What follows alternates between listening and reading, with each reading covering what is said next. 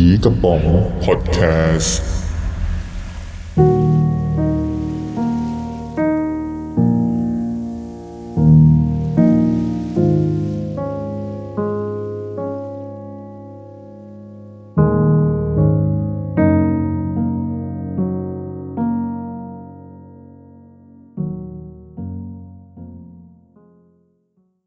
สวัสดีปีหนูทองนะครับผมดีเจป๋องยินดีต้อนรับสู่รายการผีกระป๋องมินินะครับรายการผีไซส์มินิง่ายๆสั้นๆฟังอร่อยย่อยง่ายก็เป็นรายการผีในเครือของผีกระป๋องที่สั้นกระชับกว่าเดิมนะครับต้องบอกว่า EP นี้นะครับเป็น EP แรกของปี 2536 หรือปีหนูทองนะครับแต่ดีเจป๋องเนี่ยวันนี้นั่งบันทึกเทปในช่วงคืนเขาดาวเลยนะครับก็เปิดเครื่องบันทึกเสียงที่บ้านแหละอาจจะมีเสียงรบกวนเสียงจุดพลุเสียงอะไรนิดหน่อยครับตามสไตล์คืนเขาดาวนะครับ EP เนี้ยดีเจป๋องเปิดประเด็นไว้ว่าเป็นเรื่องของผีเปรตนะครับเมื่อเป็นเรื่องของผีเปรตเนี่ยเจ๊ป๋องก็นึกไปถึงประสบการณ์สมัยยังเรียนอยู่ปริญญาตรีประมาณนี้ก็ต้องบอกว่าในช่วงปลายปี 2562 เนี่ยมันมีกระแสข่าวขึ้นมาอันนึงนะที่เป็นกระแสข่าวดังมากเลยเกี่ยวกับการบูลลี่เด็กน้องๆเด็กๆในโรงเรียนอะไรเงี้ยโดนเพื่อนๆล้อเลียนกลั่นแกล้งน้องๆบางคนน่ะที่ถูกกลั่นแกล้งถูกล้อเลียนก็น้อยใจถึงขั้นกับจะหาวิธีการแก้แค้นหรือฆ่าตัวตายอะไรเงี้ยยายป๋องว่ามันก็เป็นเรื่องที่มันเขาเรียกว่าอะไรมันไม่น่าจะเกิดขึ้นเลยและข้อมูลรายละเอียดที่น่าสนใจเนี่ยก็ต้องบอกว่าประเทศไทยเนี่ยติดอันดับท็อปของโลกนะครับที่มีปัญหาเรื่องการบูลลี่ล้อเลียนกลั่นแกล้งกันในโรงเรียนพอพูดถึงเรื่องนี้ดีเจป๋องก็อย่างที่บอกไปแหละก็นึกถึงเรื่องสมัยเรียนน่ะเชื่อไม่ว่าแม้แต่คนเราเนี่ยมันมักจะถูกเด็กๆเนี่ยมักจะล้อเลียนในเรื่องของรูปลักษณ์ภายนอกอย่างพวกเตี้ยดำอ้วนอะไรอย่างเงี้ยซึ่งดูแล้วน่าจะเป็นปมด้อยนะแต่เชื่อไหมว่าสำหรับคนที่เป็นมีจุดเด่นหรืออะไรอย่างเงี้ยหรือว่าดูดีคนเราก็หาเรื่องที่จะล้อเลียนหรืออะไรได้อยู่ดีแหละเรื่องมันก็มีอยู่ว่าเพื่อนของดีเจป๋องคนหนึ่งเนี่ยโอ้โหเป็นแบบว่าเรียกว่าสูงเกือบจะ2 เมตรนะครับดีเจป๋องเดินกับเพื่อนคนนี้เนี่ยเหมือนเขาจะเรียกว่าอะไรเป็นเหมือนหลักกิโลเมตรเดินคู่กับเสาไฟฟ้า เรียกว่าเป็นคนที่แบบมีความสูงเด่นและสูงที่สุดในตอนที่เรียนด้วยกันนะครับก็จะมีอาจารย์อยู่คนหนึ่งเนี่ยไม่รู้แกเป็นอะไรแกชอบล้อเลียนเพื่อนผมคนเนี้ยก็ชอบล้อเลียนเพื่อนคนเนี้ยว่าเป็นตัวสูงเหมือนผีเปรตเนี่ยมือเท่าใบลานตัวสูงเท่าเสาไฟฟ้าซึ่งตอนที่อาจารย์คนเนี้ยเขาล้อเลียนเพื่อนผมเขาก็ดูไม่ได้มีทีท่าโกรธเลยแต่เพื่อนผมเขามาพูดให้ฟังทีหลังเขาบอกว่าเขาไม่ชอบอาจารย์คนนี้เลยอ่ะทำไมต้องมาล้อเลียนเขาด้วยเนี่ยครับถึงแม้ดูสิว่าคนเราถึงแม้ดูไม่เหมือนว่าจะมีจุดอ่อนหรือจุดด้อยอะไรเลยคนที่จะหาเรื่องล้อเลียนหรืออะไรเงี้ยเขาก็หาเรื่องล้อเลียนกันจะได้นะแล้วก็มีอีกเรื่องนึงที่มันตลกมากเลยก็คือว่าเพื่อนร่วมรุ่นคนเดิมมันก็มีเพื่อนบางคนที่แบบโอ้แบบว่าดูหล่อดูดีเดือนประจำรุ่นอะไรเงี้ยเพื่อนก็พูดลับหลังแซวบอกโอ้ไอ้ขี้เก๊กอะไรประมาณนี้แล้วดูขนาดคนเราที่ว่าเป็นคนหล่อก็ยังโดนบูลลี่ได้อะต้องบอกว่าไงคนหล่อนี่ห้ามทำหน้านิ่งๆหรือเปล่าถึงจะไม่โดนคนหาว่าขี้เก๊กต้องทำตัวแบบติ๊งต้องปัญญาอ่อนอยู่ตลอดเวลาอะไรอย่างนั้นหรือเปล่านะครับเนี่ยต้องบอกว่าถึงแม้คนเราอะนะอย่างที่บอกไปไม่ได้มีจุดอ่อนหรือไม่ได้มีปมด้อยเลยแหละคนเขาก็ยังหาเรื่องล้อเลียนค่อนแคะกันได้เลยอะเพราะฉะนั้นน้องเด็กๆหรือน้องๆที่โดนเพื่อนๆกลั่นแกล้งหรือโดนเพื่อนๆบูลลี่เลยโดนล้อเลียนเรื่องรูปร่างหน้าตาลักษณะผิวพรรณร่างกายอะไรเงี้ยก็บอกว่าอย่าได้น้อยใจไปเลยนะครับเพราะว่าดูสิแม้แต่ว่าคนที่เขาดูสมบูรณ์แบบหรือเพอร์เฟกต์เขาก็ยังโดนเพื่อนๆนินทารับหลังหรือโดนล้อเลียนเกี่ยวกับลักษณะของเขาเลยนะทางที่ดีถ้าเกิดเราไม่อยากให้ใครจะมาล้อเลียนเราหรืออะไรเงี้ยเรา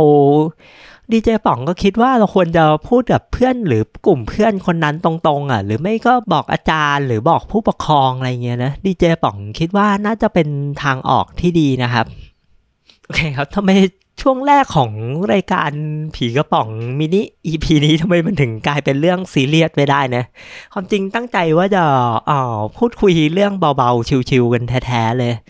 เอาล่ะครับเพื่อไม่ให้เป็นการเสียเวลานะครับเรามาเข้าสู่ช่วงเล่าเรื่องผีกันแบบซีเรียสจริงจังในชื่อช่วงที่ว่าป๋องกับผี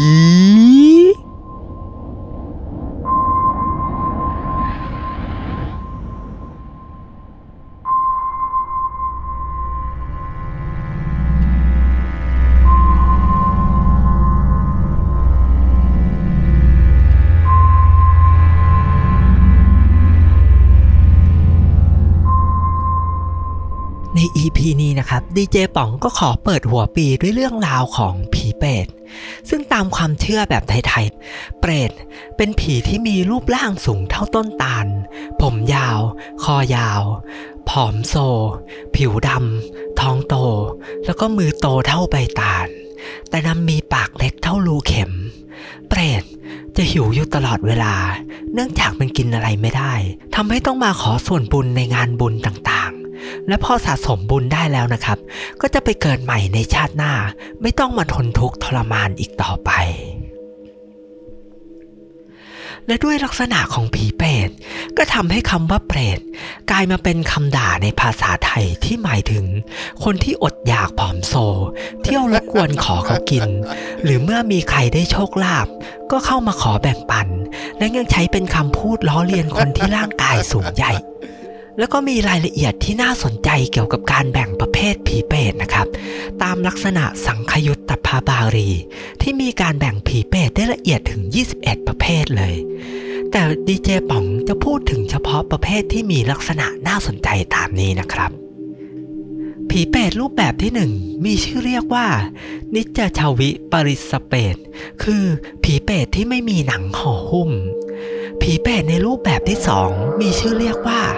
ลัตติโลมาเปรตคือผีเปรตที่มีขนเป็นหอกผีเปรตรูปแบบที่3นะครับมีชื่อเรียกว่าอสุโลมาเปรตก็คือผีเปรตที่มีขนเป็นลูกธนูผีเปรตลักษณะที่4มีชื่อเรียกว่าอสุจิโลมาเปรตซึ่งก็คือผีเปรตที่มีขนเป็นเข็มส่วนผีเปรตในลักษณะที่5นะครับมีชื่อเรียกว่าคุทากุปนิมุขเปรตคือเปรตที่จมอยู่ในอุจจาระผีเปรตในรูปแบบที่6มีชื่อเรียกว่าคุทขาทักเปรตคือเปรตที่มีชีวิตอยู่ได้ด้วยการกินอุจจาระผีเปรตในรูปแบบที่7มีชื่อเรียกว่าอสิสเปรตคือเปรตที่ไม่มีศีรษะ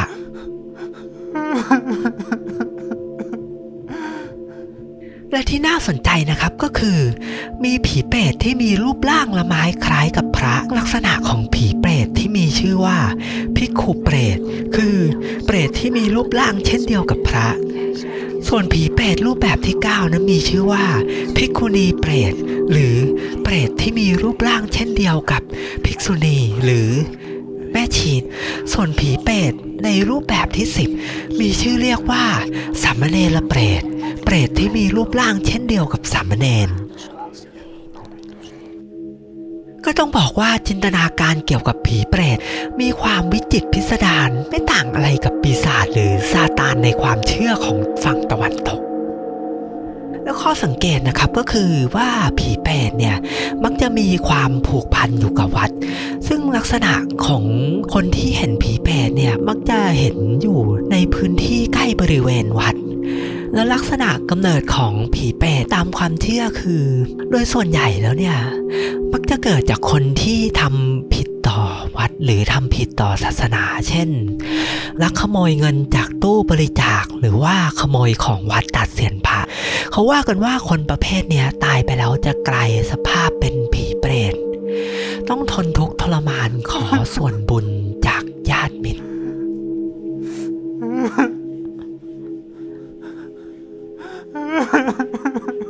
และอีกหนึ่งต้นกำเนิดของผีเปรตนะครับก็คือคนที่อกตัญญูต่อบุพการีพ่อแม่ทุบตีพ่อแม่ด่าทอพ่อแม่ด้วยถ้อยคำอันพรุสวาทหยาบคายคนประเภทเนี้ยพอตายไปแล้วก็จะกลายสภาพเป็นผีเปรตเช่นเดียวกัน แล้วอีกหนึ่งลักษณะที่เป็นเอกลักษณ์ของผีเปรตคือเสียงหวีดร้องอันเล็กแหลมที่ลอยมาตามลมในค่ำคืนอันเงียบสงัดและต่อไปนี้ก็เป็นตัวอย่างของเสียงร้องของผีเปรตที่น่าจะใกล้เคียงความจริงที่สุดลองฟังเสียงของผีเปรตกันนะครับ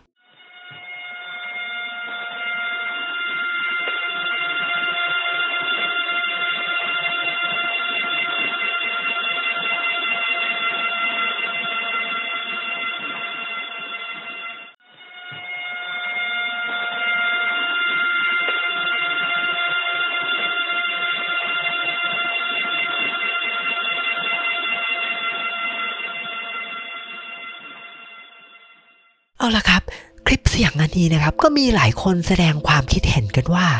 มันก็เป็นเพียงเสียงร้องของแมลงชนิดหนึ่งที่ส่งเสียงร้องหวิดหวิวแปลกๆยามค่ำคืนเท่านั้นเองส่วนเสียงร้องของผีเปรตที่แท้จริงนะครับก็มีหลายๆเสียงพูดตรงกันว่าเสียงร้องของผีเปรตมันจะเป็นเสียงแหลมสูงคล้ายเสียงมีคนเป่านกหวีดจากที่ไกลๆและสำหรับคุณผู้ฟังนะครับใครที่เคยได้ยินเสียงร้องของผีเปรตก็เขียนมาเล่าให้ฟังกันบ้างนะครับว่าเสียงร้องของผีเปรตมันมีลักษณะเป็นยังไงเอาล่ะครับเรามาฟังเรื่องเล่าของผีเปรตกันดีกว่า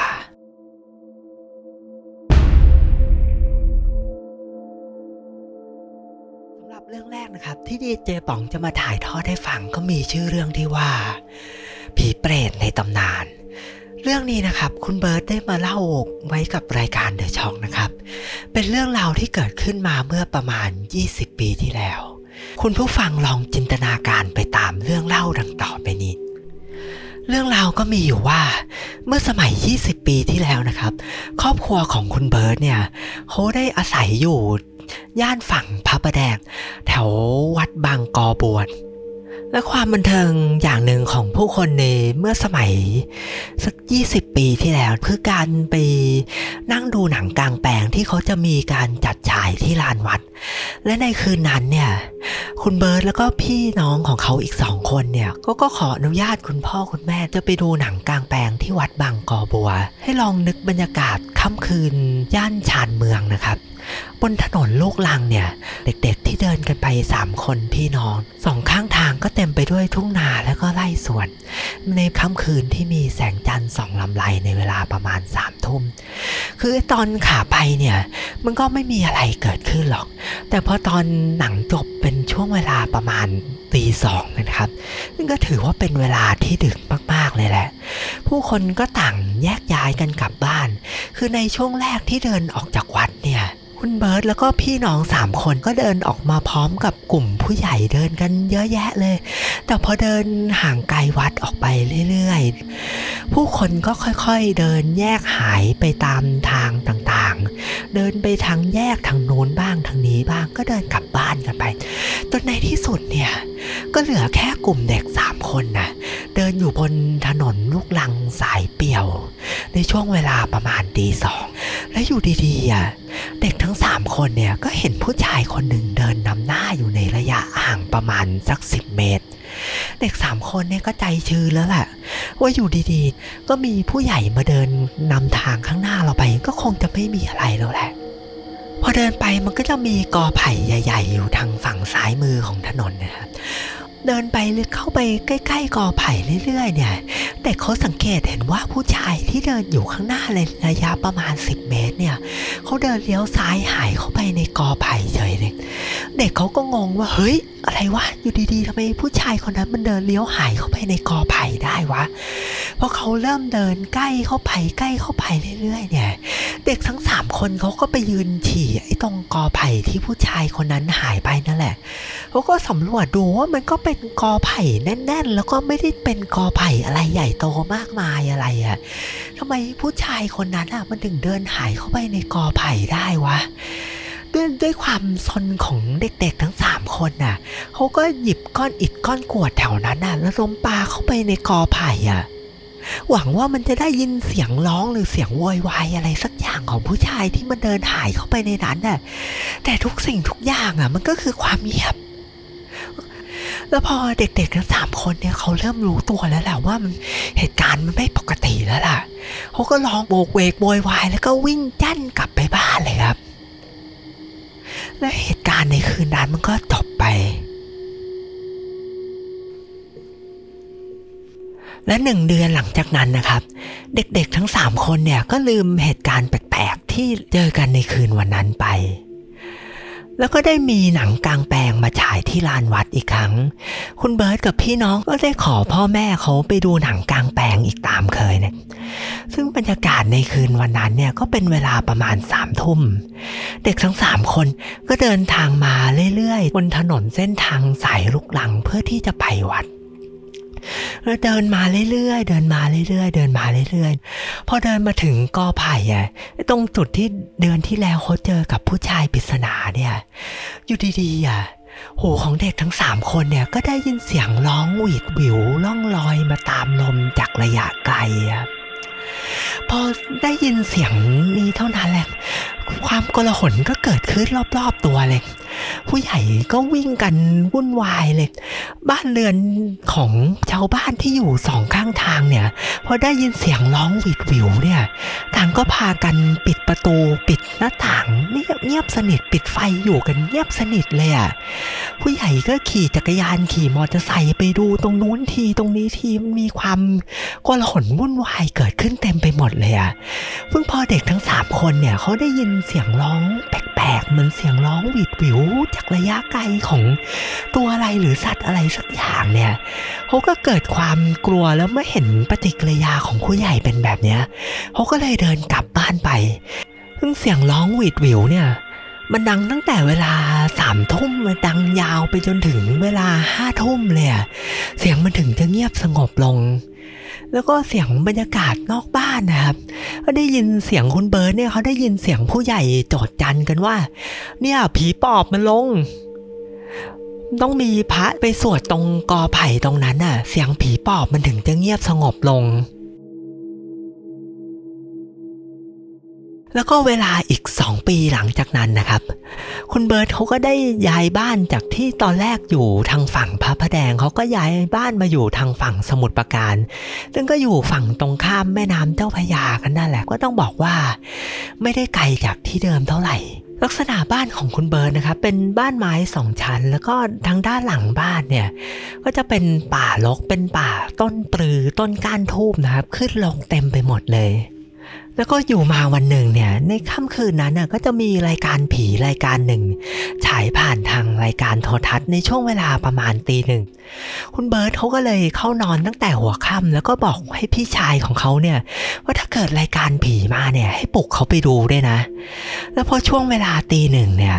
พี่ชายคุณเบิร์ตเขาก็ไปปลุกเบิร์ตให้ขึ้นมาดูรายการผีด้วยกันเนี่ยแหละคุณเบิร์ตเขาก็ไปนั่งรอเตรียมพร้อมเลยครับนั่งอยู่หน้าจอทีวีเนี่ยแต่เขานั่งดูไปสักพักเนี่ยเขาก็รู้สึกกลัว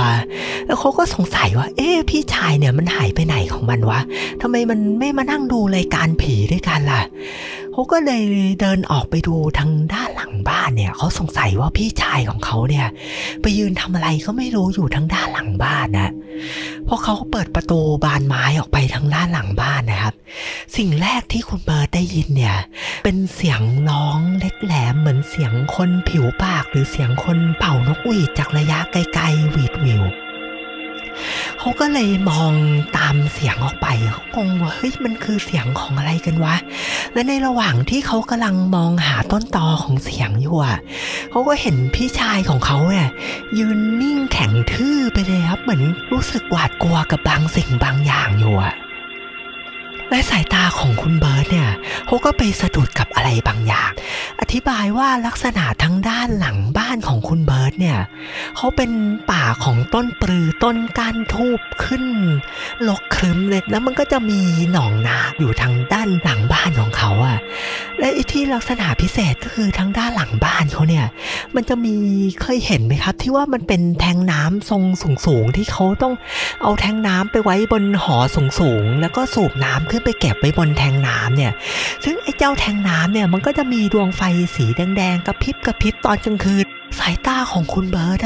เขาสังเกตเห็นลักษณะของสิ่งมีชีวิตบางอย่างที่ว่าตัวสูงโย่งเหมือนเป็นยักษ์หรือสูงเหมือนเป็นเสาไฟฟ้าเดินได้เลยความสูงของไอ้เจ้าสัตว์ประหลาดตัวเนี้ยมันสูงพอๆกับไอ้หอสูงที่ว่าเป็นถังเก็บน้ำความสูงมันต้องไม่ต่ำกว่า10 เมตรแล้วก็ลักษณะการก้าวเดินของเจ้าสัตว์ประหลาดผีเปรตตัวนี้มันเดิน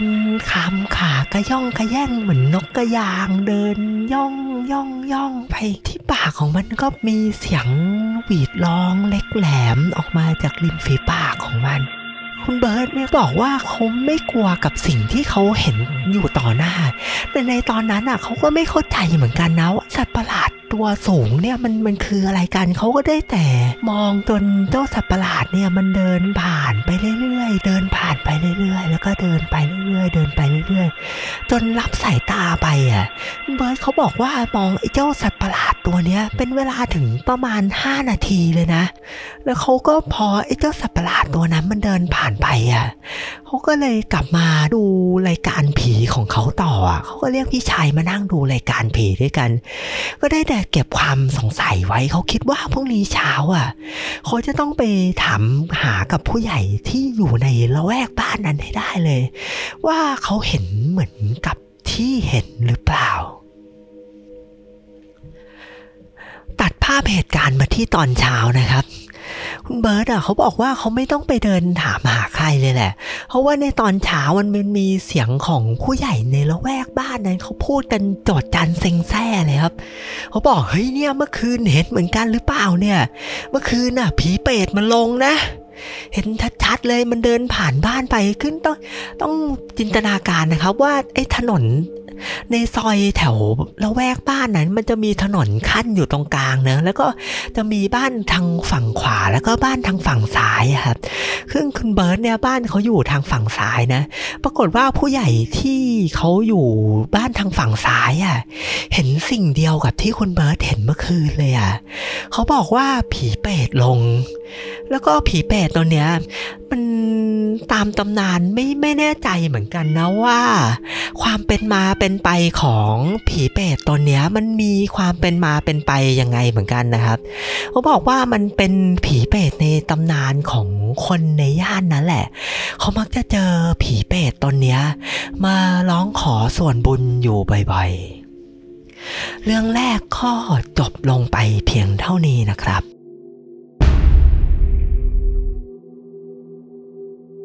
เรื่องแรกที่เพิ่งจบไปนะครับไม่มีที่มาที่ไปของผีเปรตที่ชัดเจนแต่เรื่องที่2ที่ดีเจป๋องจะเล่าให้ฟังดังต่อไปเนี่ยบอกเลยครับว่ามีตำนานและที่มาของผีเปรตที่ชัดเจนเรื่องนี้มีชื่อเรื่องว่าถ้านอนในบ้านก็คงไม่เจอเป็นเรื่องเล่าของคุณแชมป์นะครับที่เล่าเอาไว้กับรายการ The Shock เหตุการณ์นี้เกิดเมื่อประมาณ20 ปีที่แล้วในจังหวัดสุพรรณบุรีใครที่อยู่จังหวัดสุพรรณก็ตั้งใจฟังเรื่องนี้ให้ดีนะครับไม่แน่ว่าเรื่องเนี้ยอาจจะเป็นเรื่องของผีเปรตที่เกิดขึ้นใกล้บ้านของคุณก็เป็นได้เรื่องราวมันก็มีอยู่นะครับว่าครอบครัวของคุณแชมป์เนี่ยเขาเป็นครอบครัวที่มีถิ่นฐานอยู่ที่ในจังหวัดกรุงเทพเนี่ยแหละแต่ว่าคุณแม่ของคุณแชมป์เนี่ยเขามีความคิดว่าในช่วงของบั้นปลายชีวิตเนี่ยเขาอยากจะหาที่ดินที่แถบต่างจังหวัดสักผืนหนึ่งปลูกต้นไม้ต้นไร่ทำมาหากินใช้ชีวิตแบบบ้านไร่มีความสุขในช่วงบั้นปลายของชีวิตพอดีว่าเขามีญาติคนหนึ่งเนี่ยอยู่ที่แถบจังหวัดสุพรรณเขาก็เลยติดต่อไปที่ญาติคนเนี้ยซึ่งก็เป็นคุณลุงแหละเขาขอให้ช่วยหาที่ดินให้สักแปลงหนึ่งได้ไหมว่าหาที่ดินที่เหมาะเนี่ยที่ว่าจะไปทำไร่ทำสวนอะไรเงี้ยพอดีคุณลุงเขาก็ติดต่อกลับมาครับว่าเนี่ยเจอที่ดินแปลงสวยๆแล้วนะจะมาดูที่ดินด้วยกันไหมเนี่ยครอบครัวของคุณแชมป์เนี่ยกับคุณแม่คุณพ่อแล้วก็คุณลุงคุณนาเนี่ยเขาก็เลยขับรถไปกันออกจากกรุงเทพในช่วงประมาณหัวค่ำเนี่ยแหละครับก็ไปถึงที่จังหวัดสุพรรณก็เวลาน่าจะประมาณราวๆ3 ทุ่มเนี่ยพอดีคุณลุงเนี่ยเขาเป็นคนขับรถนะ พอคุณลุงเขาขับรถไปเข้าที่ใกล้ๆจะถึงที่ดินแปลงนั้นอยู่ดีๆปฏิกิริยาของคุณลุงเขาก็มีท่าทางลุกลี้ลุกลนแปลกๆเหมือนว่าเขาเห็นอะไรบางอย่างคุณลุงเขาก็เลยแทนที่เขาจะขับรถเข้าไปเทียบจอดตรงที่ดินตรงนั้นใช่ไหมครับเขาก็ขับรถเลยออกไปเลยแล้วก็ใช้ความเร็วค่อนข้างสูงทีนี้ครอบครัวของคุณแชมป์เขาก็เลยงงเขาถามอ้าวลุงทำไมไม่จอดไม่แวะดูที่ตรงนี้ล่ะลุงเขาก็เลยเฉยไฉไปบอกอ๋อเนี่ยมันดึกแล้วเนี่ยไปนอนที่บ้านหลังอื่นก่อนแล้วกันเดี๋ยวพรุ่งนี้เช้าค่อยมาดูที่ก็ได้มันไปดูตอนเช้ามันก็น่าจะดีกว่านะแล้วก็เรื่องราวเหตุการณ์ในคืนนั้นก็จบไปในคืนนั้นคุณแชมป์แล้วก็ครอบครัวของเขาก็ไปนอนอยู่ที่บ้านอีกหลังนึงนั่นแหละซึ่งก็เป็นบ้านในเครือญาติกันอยู่ไม่ไกลจากที่ดินผืนนั้นมากพอตื่นมาในตอนเช้าเนี่ยก็มีเพื่อนๆในละแวกบ้านนั้นเป็นเด็กๆในละแวกบ้านเขาก็มาชวนคุณแชมป์ไปเล่นไปขี่จักรยานเล่นกันตามภาษาเด็กๆคุณแชมป์เขาก็เลยขี่จักรยานไปไอ้ที่ดินที่ตรงนั้นนั่นแหละพอดีว่าที่ดินตรงนั้นลักษณะที่ดินมันเป็นที่ดินประมาณ4 ไร่ทางด้านหลังที่ดินเป็นบ้านหลังเล็กๆของคุณลุงแล้วก็ถัดไปออกจากบ้านไปอีกมันมีวัดอยู่วัดหนึ่งครับทีนี้พอคุณแชมป์เขาเห็นลักษณะว่าที่ดินแปลงของเขาเนี่ยมันอยู่ใกล้วัดเขาก็เลยนึกสนุกปากพูดแซวเล่นกับเพื่อนๆบอกโอ้เนี่ยบ้านเนี่ยมาซื้อบ้านอยู่ใกล้วัดเนี่ยกลางค่ำกลางคืนมันจะเจอผีไหมเนี่ยก็คือก็ทำให้เพื่อนๆเขาก็หัวเราะกันสนุกสนานและด้วยความที่คุณแชมป์เนี่ยเขาสนิทกับคุณลุงที่บ้านเขาอยู่ทางด้านหลังของที่ดินแปลงเนี่ยเขาก็เลยขออนุญาตคุณลุงไปตกปลาเพราะที่ดินทางด้านหลังของบ้านคุณลุงที่อยู่ไม่ไกลจากวัดเนี่ยเขาก็มีบ่อปลาอยู่บ่อหนึ่งต้องบอกว่าช่วงเวลาตอนนั้นเป็นช่วงเวลาตอนกลางวันแสกๆเลยนะเป็นเวลาประมาณแค่บ่าย 2 โมงเองพอเด็กๆจับกลุ่มกันนั่งตกปลาพูดคุยกันสนุกสนานไปอยู่ดีๆคุณแชมป์เขาก็เกิดรู้สึกว่ามีความรู้สึกวิวๆแปลกๆมันรู้สึกเหมือนว่ามีใครแอบมองเขาจากที่สูงอาจจะเป็นมีใครแอบมองมาจากต้นไม้ต้นมะม่วงอะไรสักต้นหรือเปล่าที่อยู่ในละแวกนั้นคุณแชมป์เขาก็เลยให้เพื่อนของเขานับจำนวนเพื่อนสิว่านั่งกันอยู่ครบหรือเปล่านับไปนับมาก็ปรากฏว่าก็นั่งกันอยู่ครบนี่นะแต่คุณแชมป์เขาก็ไม่เลิกมีความรู้สึกแปลกๆอยู่ในใจเขาเลยนะเขารู้สึกพะวงทางด้านหลังเหมือนว่ามีใครตัวสูงๆหรืออะไรสักอย่างตัวสูงๆมันมองเขามาจากด้านหลังอาจจะเป็นคนไปนั่งอยู่บนต้นไม้หรือเปล่าแต่เขาหันหลังมันไม่เห็นมีอะไรนี่นะในแถวละแวกนั้นมันก็มีแค่ต้นมะม่วงอยู่2 ต้นนี่เองแล้วก็ไม่มีใครอุตริพิสดารไปนั่งมองเขาจากมุมสูงด้วยนะและเหตุการณ์ในช่วงเย็นวันนั้นก็ผ่านไป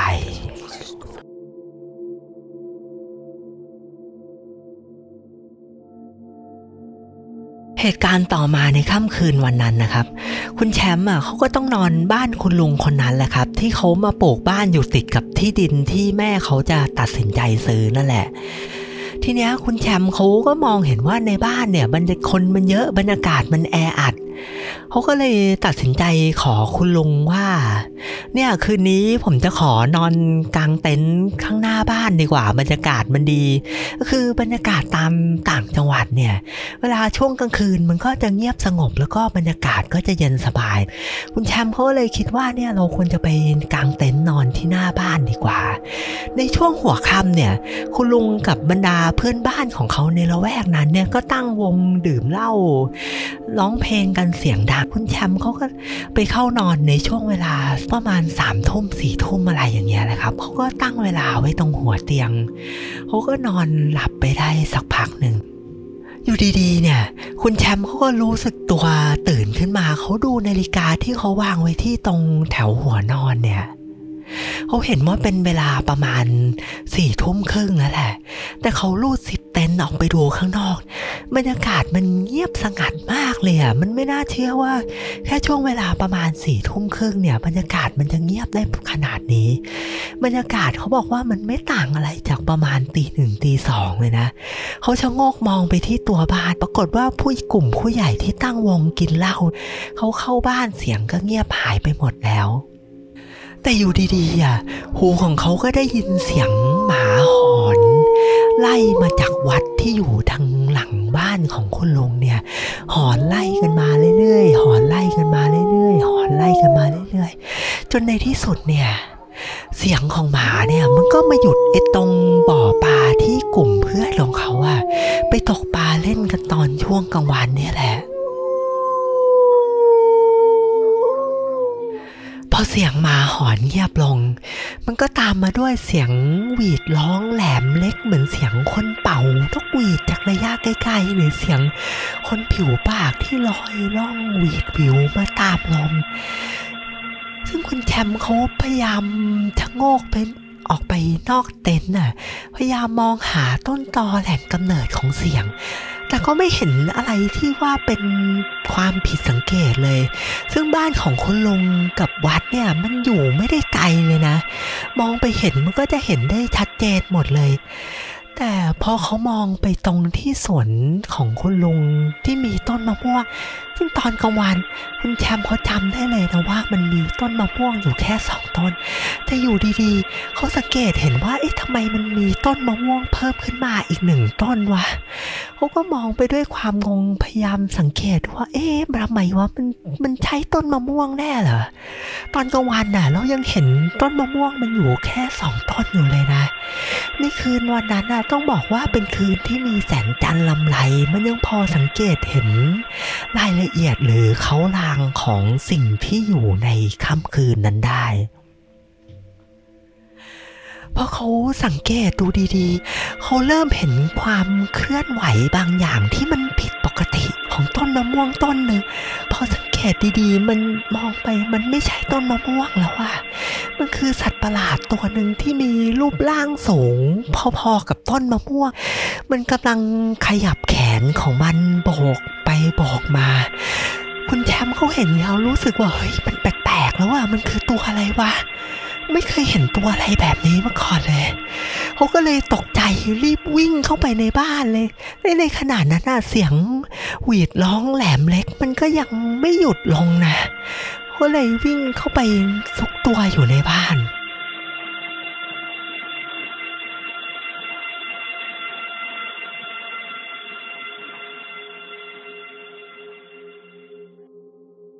พอเวลาผ่านไปสักครึ่งชั่วโมงเนี่ยเสียงหวีดวิวแหลมเล็กที่มันลอยล่องมาตามอากาศมันก็เงียบสงบลงคุณแชมป์เปิดประตูบ้านแล้วก็เดินออกไปส่องแง้มมองดูว่าไอ้เจ้าต้นมะม่วงต้นที่3ที่เขาเห็นนะมันหายไปหรือยังก็ปรากฏว่าบรรยากาศกลับมาเงียบสงบตามเดิม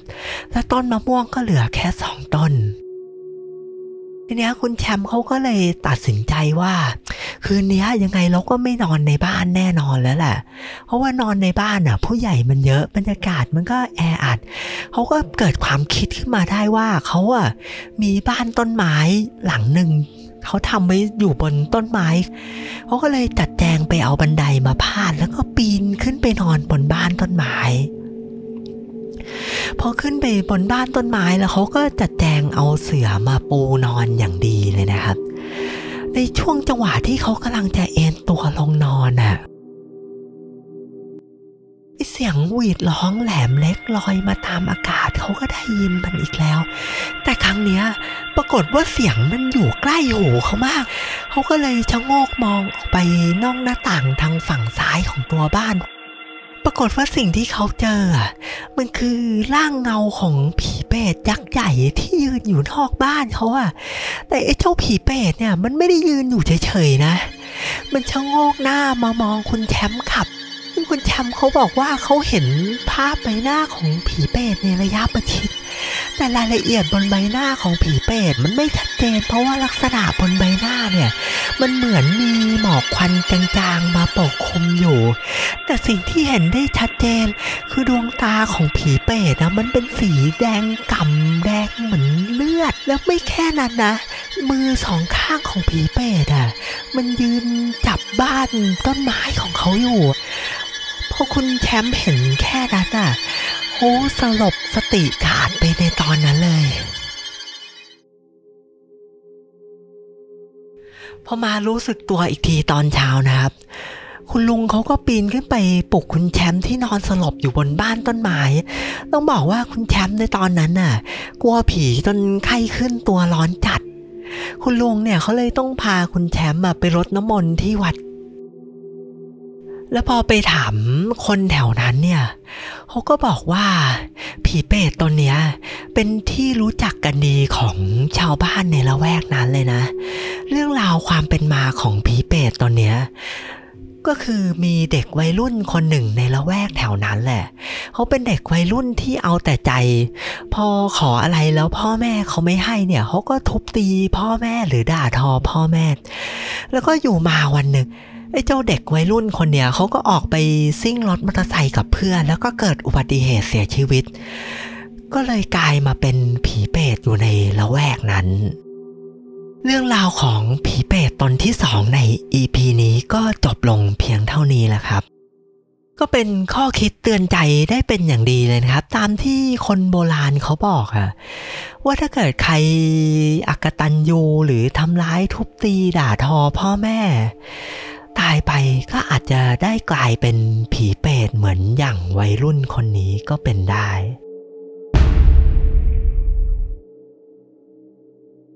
เอาล่ะครับเรื่องราวของผีเปรตตนที่3ที่ดีเจป๋องจะมาถ่ายทอดในผีกระป๋องมินิ EP นี้นะครับ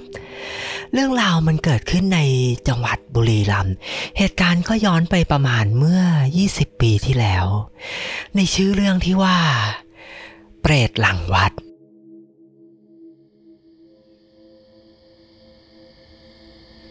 ให้เราลองนึกถึงบรรยากาศการหากินของชาวบ้านตามแถบชนบทที่เขาจะออก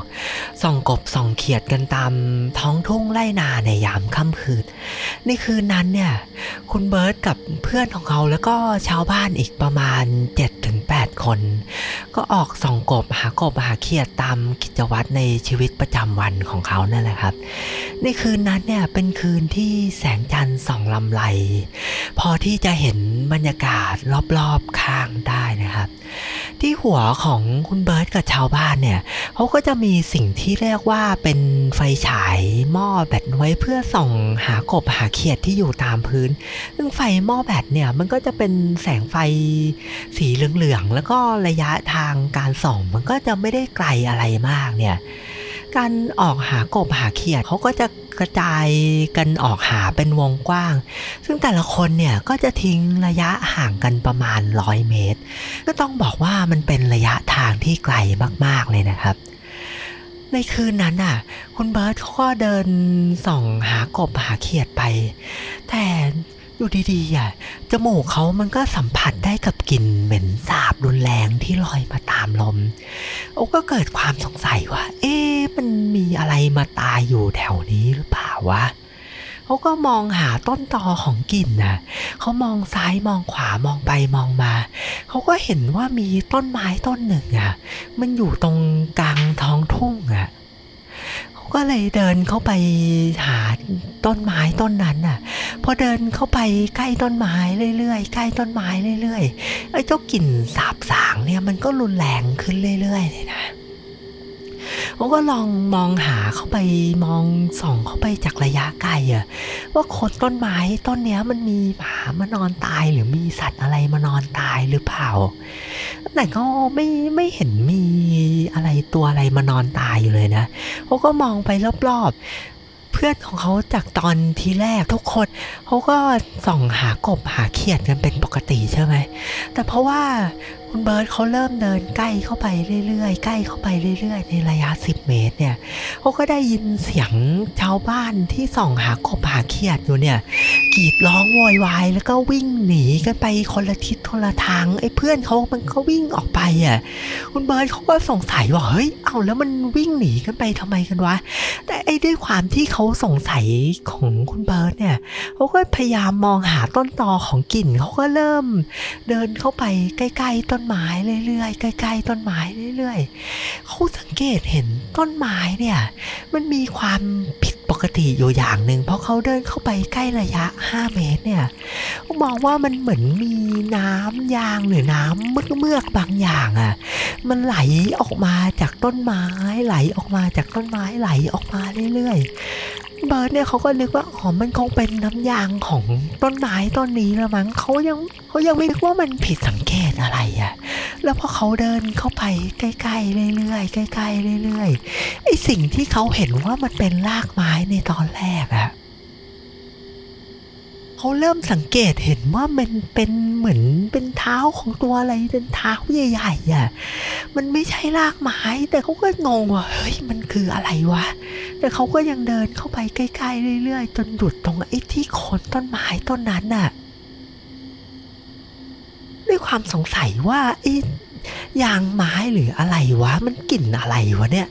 เขาเลยลองเอานิ้วจิ้มไปที่โคนต้นไม้ต้นนั้นปรากฏว่าจิ้มเข้าไปไอ้ยางไม้หรือไอ้น้ำอะไรหนืดๆมันก็หนืดติดนิ้วเขาออกมามันกลิ่นส่งกลิ่นเหม็นรุนแรงมากเลยนะทีเนี้ยคุณเบิร์ตเขาเริ่มจะรู้ตัวแล้วแหละว่าเฮ้ยนี่มันเป็นสิ่งที่มันผิดปกติมันไม่ธรรมดาแล้วว่ะเขาก็เลยแหงนหน้ามองขึ้นไปหายอดไม้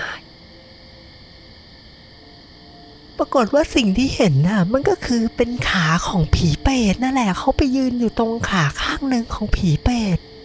เขาสังเกตไปเห็นที่ใบหน้าของผีเปรตตรงนั้นดวงตาของมันแดงก่ำเลยนะ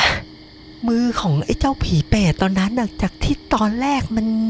อยู่นิ่งๆมือมันก็เริ่มแกว่งไกวไปมาไอ้มือผีเปรตที่เขาว่ามันใหญ่เหมือนใบลาน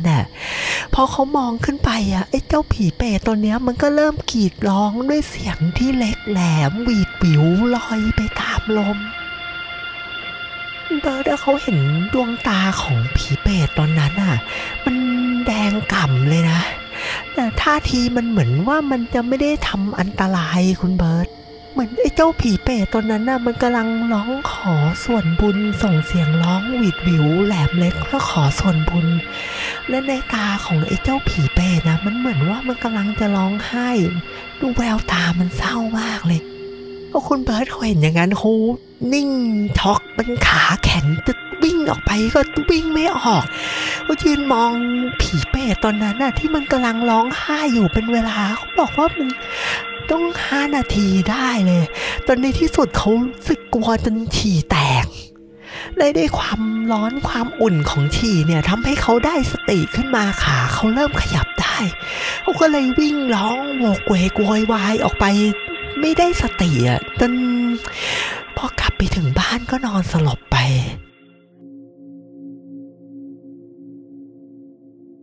แล้วพอเช้าขึ้นนะครับชาวบ้านที่ออกเป็นไปส่องกบส่องเขียดในค่ำคืนนั้นเขาก็รวมตัวกันไปหาบ้านหมอผีคนทรงเจ้าคนหนึ่ง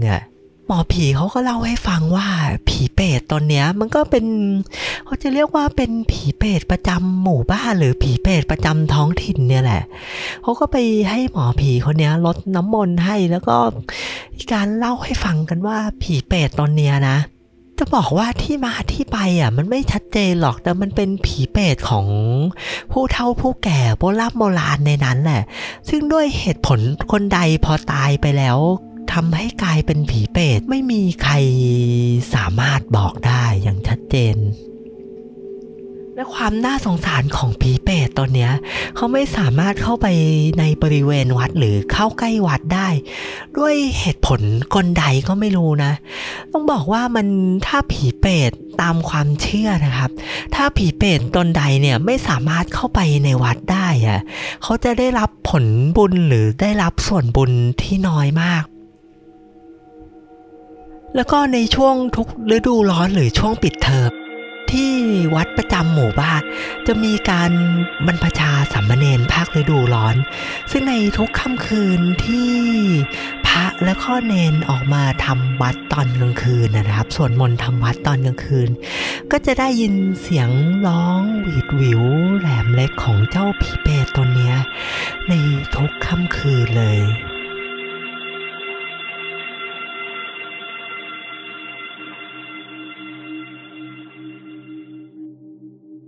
เรียกว่าเป็นผีเปรตที่น่าสงสารจะได้รับส่วนบุญก็รับได้ไม่เต็มที่เพราะเข้าใกล้วัดไม่ได้ทำให้เป็นที่มาของชื่อเรื่องที่ว่าเปรตหลังวัดและสำหรับคุณผู้ฟังที่ฟังมาถึงตรงนี้นะครับก็อยากให้ทำบุญทำกุศลเอาไว้เยอะๆอย่ากตัญญูต่อบิดามารดาหรือบ่อนทำลายศาสนาเพื่อที่ว่าตอนที่เราตายไปจะได้ไม่กลายเป็นผีเปรตและใครที่ได้ไปทำบุญตักบาตรหรือได้ไปทำบุญใหญ่มานะครับก็อยากให้นึกถึงอุทิศส่วนบุญส่วนกุศลให้ผีเปรตทั้ง3ตนที่ดีเจป๋องนำเรื่องราวของพวกเขามาถ่ายทอดในผีกระป๋องมินิ EP นี้ด้วยนะครับก็จบกันไปแล้วนะครับสำหรับเรื่องราวของผีเปรตทั้ง3ตนที่ดีเจป๋องมานำเสนอในผีกระป๋องมินิ EP นี้นะครับอยากให้คุณผู้ฟังคอมเมนต์ติชมรายการหรือพูดถึงเราบ้างก็ได้นะครับในช่องทางต่างๆไม่ว่าจะเป็น Facebook ของ Channel Room 508หรือเป็นบน Twitter หรืออะไรอย่างเงี้ยต้องบอกว่าทุกๆคอมเมนต์ที่พูดถึงรายการเนี่ยดีเจป๋องดีใจมากเลยไม่ว่าจะเป็นการพูดชมให้กำลังใจหรือว่าให้ข้อเสนอแนะตำหนิหรืออะไรอย่างเงี้ยหรือแค่พูดถึงเฉยๆก็ดีเจป๋องก็ดีใจมากเลยครับเขาเรียกว่าเป็นอะไรเป็นแรงใจชั้นยอดเลยแหละที่ทำให้อยากจัดรายการเล่าเรื่องผีต่อไปนะครับก็ต้องขอจบ EP นี้เอาไว้เพียงเท่านี้นะครับสำหรับ EP ต้อนรับปีใหม่พศ 2563ก็ขอให้คุณผู้ฟังรายการผีกระป๋องทุกคนนะครับมีความสุขกัน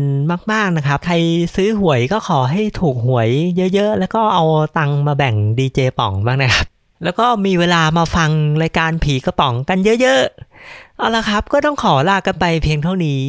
สวัสดีครับ